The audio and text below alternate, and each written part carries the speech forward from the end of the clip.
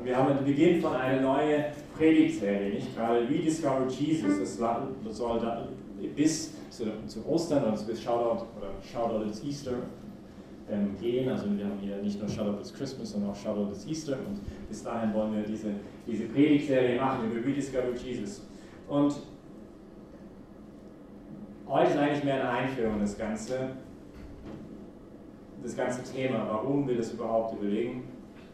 Und ich würde einfach gerne ein paar Worte aus der Heiligen Schrift herausgreifen und mit euch teilen ein bisschen, was mir da gekommen ist. Und das erste Wort ist aus der zweiten Lesung von heute, von einem Apostel Paulus an die Römer. Und er sagt, das Wort ist nahe, es ist in deinem Mund und in deinem Herzen. Und ich würde gerne ein bisschen über dieses Wort mit euch nachdenken. Das Wort ist nahe, es ist in deinem Mund und in deinem Herzen. Ich glaube, was wir jetzt in den nächsten Wochen gemeinsam überlegen wollen, hat letztendlich nur dann auch Sinn, wenn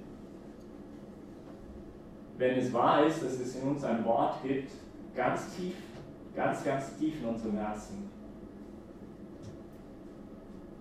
Und dass dieses Wort uns zu etwas drängt. Dass da irgendwie in uns verspürbar ist, ein Ruf, dass es eben nicht nur Brot ist, nicht was wir gerade gehört haben im Evangelium, dass es nicht nur um Anerkennung geht, dass es nicht nur um Reichtum geht, dass es nicht nur um Macht geht, dass es nicht nur um Vergnügen geht, sondern dass irgendwie spüren wir ein Wort, das uns irgendwie nicht loslässt, hey, im Leben geht es um mehr, da ist etwas mehr im Leben als nur das. Und das ist uns greifbar nahe. Manchmal gibt es diese Hülle, nicht diese Art, wie soll man sagen, diese Veil, wo wir vorher gesungen haben, dass uns im Weg steht, das nicht irgendwie zu sehen. Wir sind irgendwie manchmal ein bisschen blind zu diesen tiefsten Worten, diese tiefsten Sehnsüchte, die in uns drinnen sind. Aber letztendlich, worum es auch geht in der Fastenzeit, ist dieses Wort mal freizulegen. Nach was schreit eigentlich mein Herz? Nicht? Und das ein bisschen zu erkennen. Nicht? Also was ist so tief in mir hineingeschrieben? Was ist das Wort, was ganz tief in mir drin ist? Nicht? Das ist auch eine Frage der Identität. Wer bin ich denn? Nicht? Was macht mich aus? Welchen Sinn habe ich? Wir Christen sind von der Überzeugung, dass am Anfang war das Wort, nicht der Chaos. Nicht das Chaos, sondern das Wort, der Sinn, der Logos. Das, was alles Sinn gibt. Nicht? Und dieses Wort wird hineingesprochen in die Welt. Und dass jeder von uns ein Wort Gottes für diese Welt ist. Dass jeder von uns ein Geschenk Gottes für diese Welt ist. Dass jeder von uns etwas ganz Kostbares ist, das niemand anders anzubieten hat. Nicht? Dass niemand anders in dieser Welt hat. Das ist etwas ganz Tiefes in uns, das uns zutiefst ausmacht. Und dieser Namen, dass ich selber bin, dieses Wort, das in mein Herz geschrieben ist, das wollen wir entdecken in der Fastenzeit.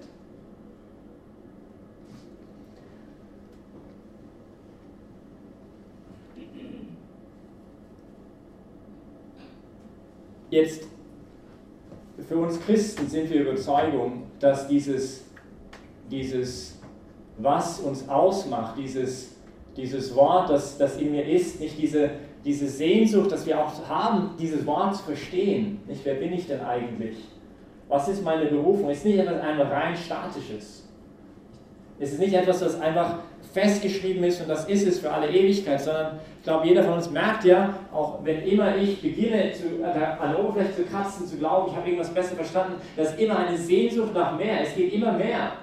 Nicht? Ich habe jetzt endlich das, bin ich angekommen, ich weiß, ich komme gerade von Salzburg und wir haben jetzt gerade mit der Diözese dort und in Lorettos dürfte ich gemeinsam überlegt über das Thema Berufung. Nicht? Und oft merke ich halt, junge Leute, nicht, die sind jetzt irgendwann mal doch 30 und 40 und haben immer noch keine, also das mit der Beziehung hat nicht so richtig hingehauen und irgendwie hat man die Sorge, geht bald ist der Zug abgefahren und irgendwie alles ist endlich. Und man denkt irgendwie, wenn ich endlich die Berufung gefunden habe, nicht, wenn ich endlich meinen Traumjob habe, wenn ich endlich die Traumfrau, die Traummann gefunden habe, dann werde ich glücklich sein.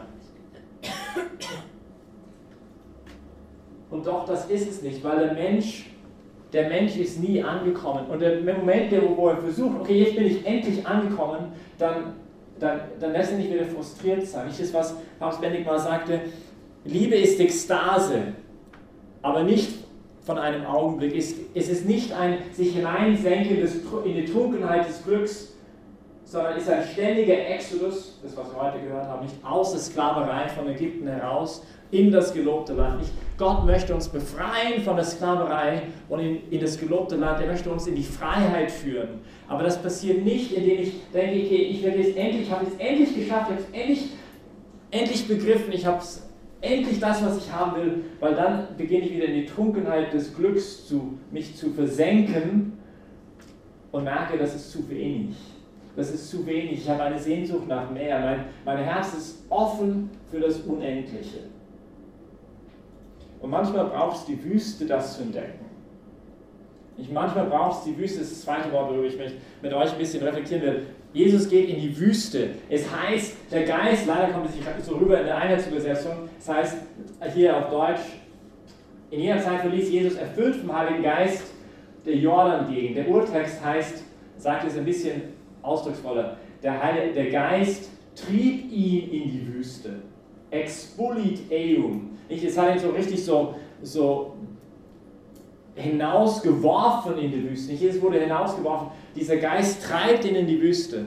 Und warum? Weil er das Wort Gottes ist, der uns letztendlich zu uns selbst offenbaren will, was unsere tiefste Berufung ist. Und er hat eine Sehnsucht danach, dass wir unsere tiefste Sehnsüchte erfüllen können.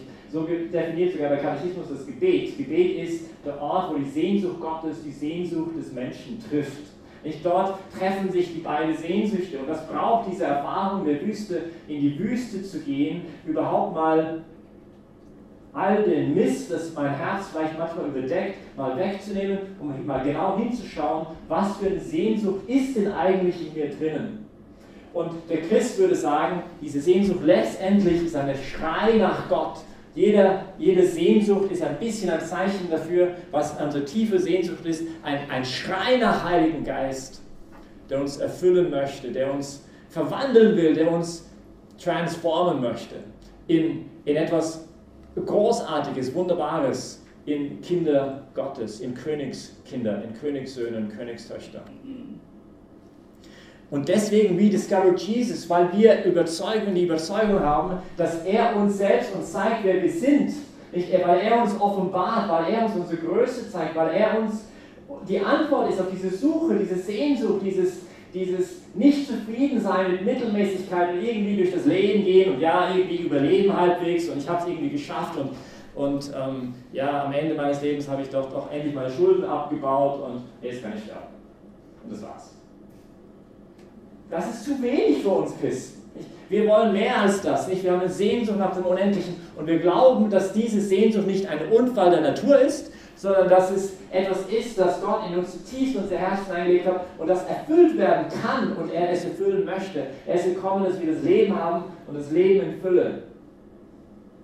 Und die Wüste ist so wichtig, weil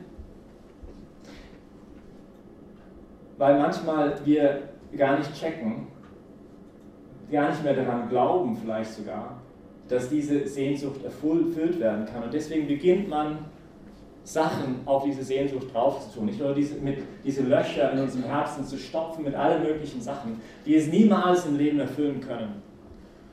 Und daher ist so wichtig diese Wüstenerfahrung, Und wo wir mal in Stille gehen, vielleicht auch gerade im Gebet und hinzuhören, was in unserem Herzen ist. Die Gefahr damit ist, dass da manchmal Dinge hochkommen. Ich weiß nicht, ob ihr mal die Erfahrung gemacht habt. Ich mache die Erfahrung nicht, bin im Gebet, gegrüßt seist du Maria, und auf einmal denke ich an die Maria, die heute Morgen mir richtig auf die Nerven gegangen ist. Nicht? Und auf einmal denkt man, bis man irgendwo und 10 Minuten später, oh, ich wollte doch eigentlich gerade Rosenkranz beten. Nicht? Und dann kommt man wieder zurück und sagt, hey, mir ist das jetzt passiert. Nicht? Also das ist irgendwie ganz normal, dass wir solche Ablenkungen haben im Gebet. Aber manchmal, was passiert ist, da gibt es andere Ablenkungen im Gebet, die ganz anders sind. Weil man auf einmal merkt, da kommt etwas hoch aus der Tiefe. Und das ist manchmal gar nicht so schön anzuschauen. Und das braucht aber die Wüste. Nicht? Gott möchte das heilen. Gott möchte uns da helfen. Gott möchte uns da helfen, dieses, was da nicht so schön ist, zu reinigen. Und dafür braucht es eben die Fastenzeit. Nicht gerade dieses Mal zurücktreten, mal in die Stille gehen, mal hinhören, was da eigentlich ist. Und das Evangelium heute, was Jesus uns halt vorschlägt, ist, dass was gar nicht so schön ist, das manchmal aus der Tiefe hervorkommt, vor allem sich in 3 Dinge gliedern kann. Nicht nur, aber vor allem in 3 Dinge gliedern kann. Und das sind die 3 Versuchungen auf diesem Weg, die wir vielleicht manchmal, die uns davon abhalten, zu sehen, wirklich, was Jesus da hineingelegt hat in unserem Herzen. Und die Versuchung, die uns davon abhält, ihn wirklich zu erkennen, für was er wirklich ist. Die Götzen, die wir aufbauen. Und die erste Versuchung, von der wir heute hören, heißt es: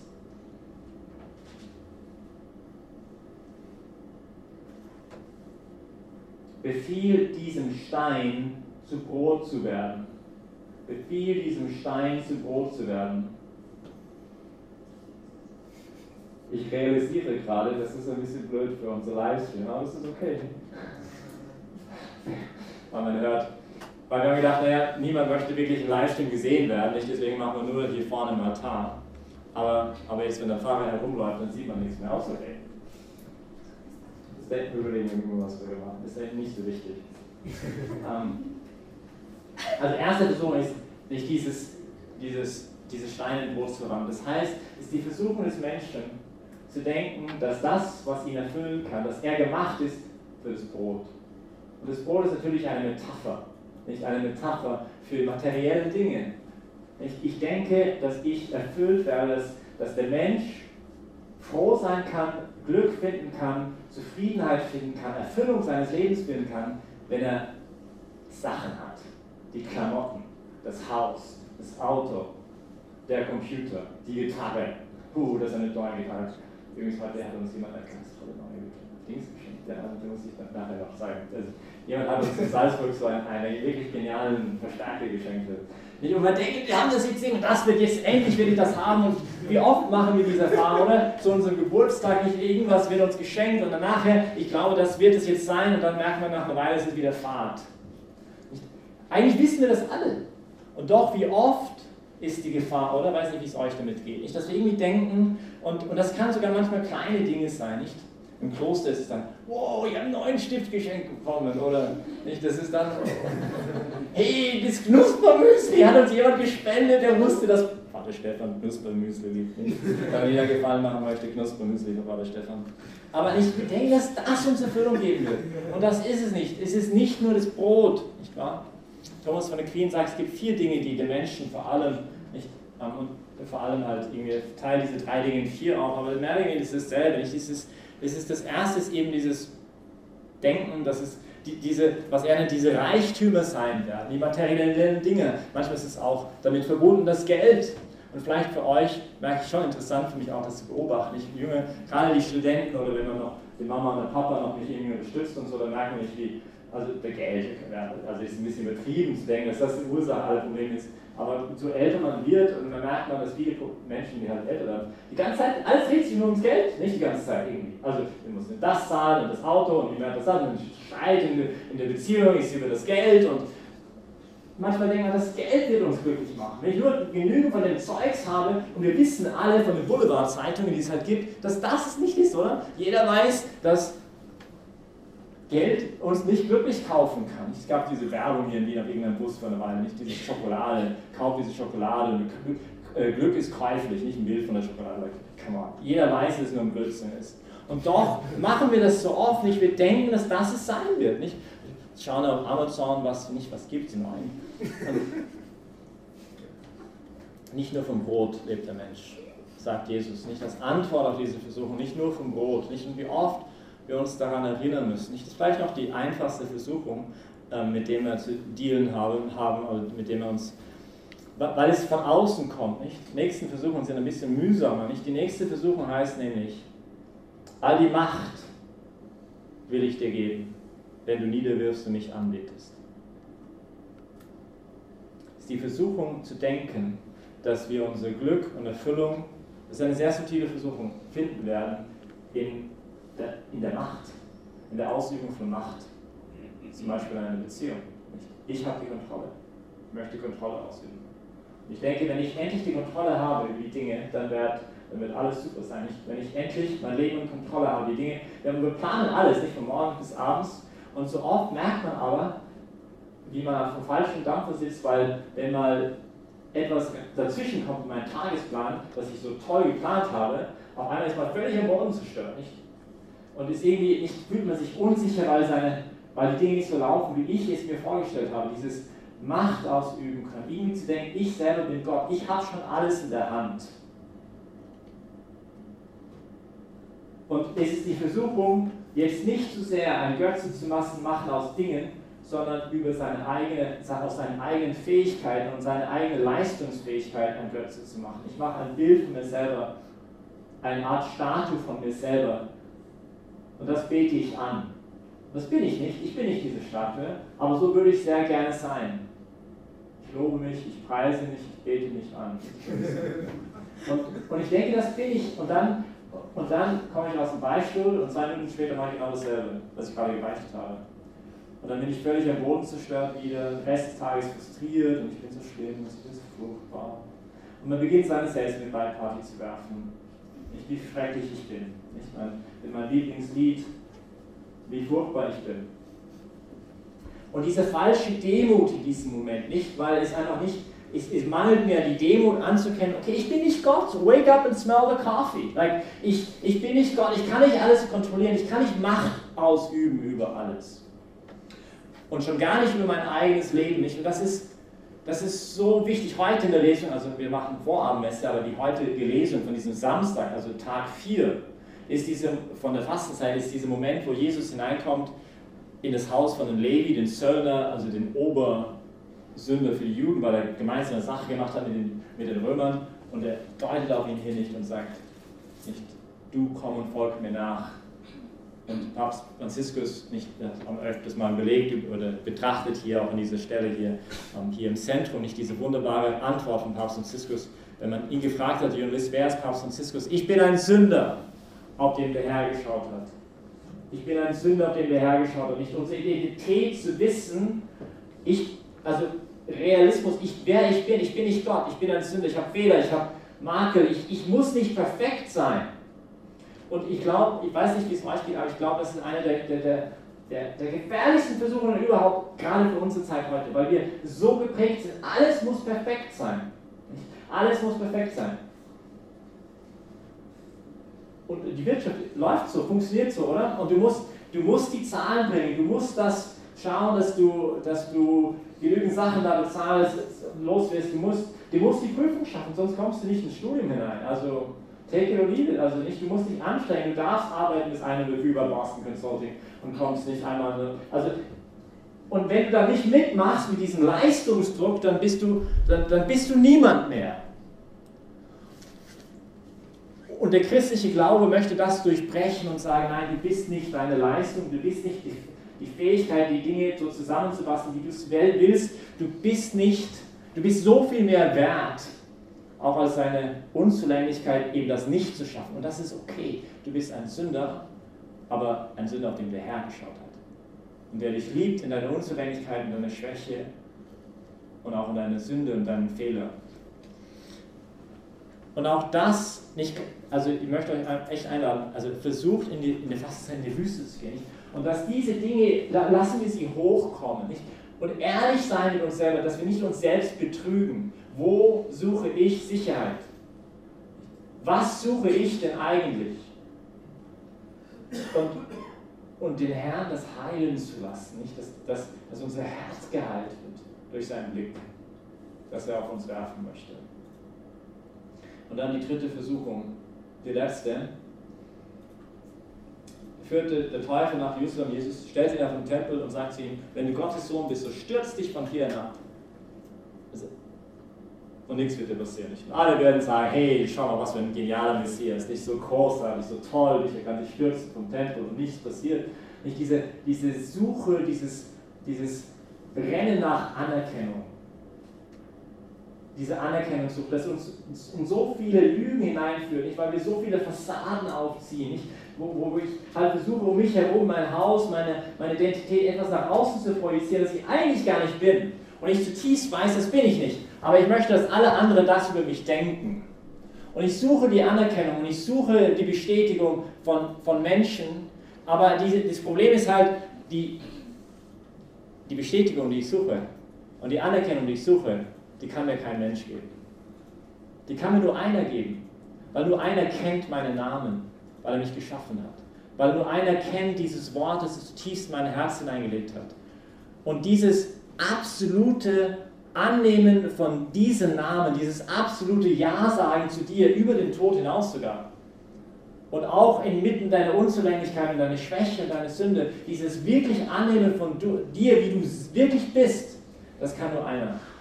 Und jeder Versuch, dass ich versuche, das von anderen Menschen zu bekommen, wird in Frustration enden. Und wahrscheinlich in Beziehungen, normalerweise zerstört es Beziehungen sofort oder ziemlich schnell. Weil ich den anderen erdrücke durch meine Erwartungen. Und der andere immer wieder das Gefühl hat, und das habe ich auch öfters hier schon erwähnt, aber ich glaube, es ist immer wieder gut, sich daran zu erinnern, ich bin ja nicht Genüge. Ich bin ja nicht Genüge. Und ich habe Erwartungen von meinem Partner, das letztendlich nur Gott mir geben kann. Und das ist furchtbar für den Partner und furchtbar für mich. Und daher auch die Bitte an euch, nicht versuchen wir in dieser Zeit, die wir jetzt gemeinsam haben, diese 40 Tage, wir sind noch ganz am Anfang der Fastenzeit, am Aschermittwoch, wie in Mitte, dürfen wir so Aschenkreuz austeilen für die Leute, die vorbeigegangen sind. Nicht Coffee to go, sondern Aschenkreuz to go. Und nicht einer kommt und sagt, ich habe eine Frage. Also eigentlich sagt ihr 40 Tage, das sind 45 Tage, nicht? Also vom Aschermittwoch weg. Ja, also, aber wir nehmen die Sonntage halt raus. Nicht? Das heißt, eigentlich mit den 40 Tagen, wenn wir die Sonntage inkludieren, fängt es heute an. Nicht? Also wir können, also morgen, wir sind noch ganz am Anfang, wir haben noch wirklich ordentlich gut Zeit, der Fastenzeit, nicht 40 Tage, und mal wirklich in die Wüste zu gehen. In die Wüste zu gehen. Und vielleicht ein letzter Gedanke über die Wüste ist, dass, ich weiß nicht, also manche von euch weiß ich, dass ihr nicht so in eine leichte Zeit eures Lebens steckt. Nicht? Und dass es manchmal echt mühsam ist. Und da kann man natürlich als Pfarrer leicht reden, weil man da sagt, okay, ich bin nicht in deiner Situation. Aber was ich halt auch irgendwie sagen will, ist, die Wüstenerfahrung kann manchmal das tiefste Erfahrung deines Lebens sein. Das siehst du nicht in dem Moment. Das ist einfach nur furchtbar und scheußlich und schrecklich. Aber Gott kann Unglaubliches tun in der Wüste. Und das ist vielleicht die Botschaft auch irgendwie vom Kreuz, nicht? Auferstehung geht durch das Kreuz. Ich werde auferstehen, aber erst kommt das Kreuz. Nicht erst kommt das Kreuz. Und ja, die Israeliten werden in das gelobte Land hineinkommen und die werden befreit aus der Sklaverei von Ägypten, aber sie müssen durch die Wüste. Und das ist etwas so paradigmatisch Wahres für unser Leben, nicht? Ich bin vielleicht versklavt in vielen Bereichen. Ich habe noch nicht diese Fülle am Leben. Und wir würden gerne sofort ins gelobte Land. Wir würden die am liebsten so machen mit den Blättern des Evangeliums, die über das Leiden Jesu reden. Nicht? Wir würden am liebsten das alles, die Leidensgeschichten rausreißen aus unserer frohen Botschaft. Wo ist da die frohe Botschaft bitte am Karfreitag? Aber das Ding ist halt, das funktioniert nicht. Ich kann nicht von Punkt A zum Punkt B einfach mich beam me up, Scotty, also irgendwie von einer Sache zum anderen irgendwie gebeamt werden. Das wird nicht funktionieren. Ich muss durch die Wüste gehen. Und das versteht man vielleicht in dem Moment, wo man in der Wüste nicht so wirklich, nicht, das ist dann hart und das ist schwierig. Aber vielleicht da diesen Schritt versuchen wir, ich möchte mal einladen an euch, an mich selber, dass wir da dieses Vertrauen auch haben, dass Gott irgendwas macht. Und dass für einen Christen gibt es immer eine Zukunft. Es gibt niemals eine hoffnungslose Situation. Und diese Wüstenerfahrung ist nicht das Ende der Geschichte. Er hat einen Plan. Und er ist gut und er ist wunderbar. Und er erlaubt die Wüste letztendlich nur, um mich einen besseren Menschen zu machen. Und ist es öfters in der Wüste, und das ist vielleicht für diejenigen von euch, also das ist ein bisschen schwer nachzuvollziehen vielleicht. Aber es ist in der Wüste, wo wir Jesus am besten kennenlernen dürfen. Ihr könnt das vielleicht ein bisschen nachvollziehen, wenn ihr in einer Beziehung seid und ihr schafft es, eine schwierige Zeit durchzumachen, wie das zusammenschweißen kann. Weil du den anderen auf eine ganz andere Ebene kennenlernst. Ich darf eine ganz andere Ebene kennenlernen. Und wenn du mit Jesus in der Wüste bist und du machst so eine schwierige Zeit durch mit ihm, und das ist irgendwie schwer nachzusehen, muss man sich irgendwie darauf einlassen, da kann etwas ganz, ganz Tiefes passieren, dass wir diesen Gott nicht nur in der Theorie irgendwie kennenlernen, sondern dass Jesus uns auf einmal ganz nahe ist, ganz nahe kommt und fassbar nahe ist, nicht mehr in der Theorie ist, sondern eine Person, mit dem ich reden kann, wie ich mit euch jetzt reden kann. Ja, und diese Erfahrung, das wünsche ich euch, das wünsche ich mir. Gottes Segen und Amen.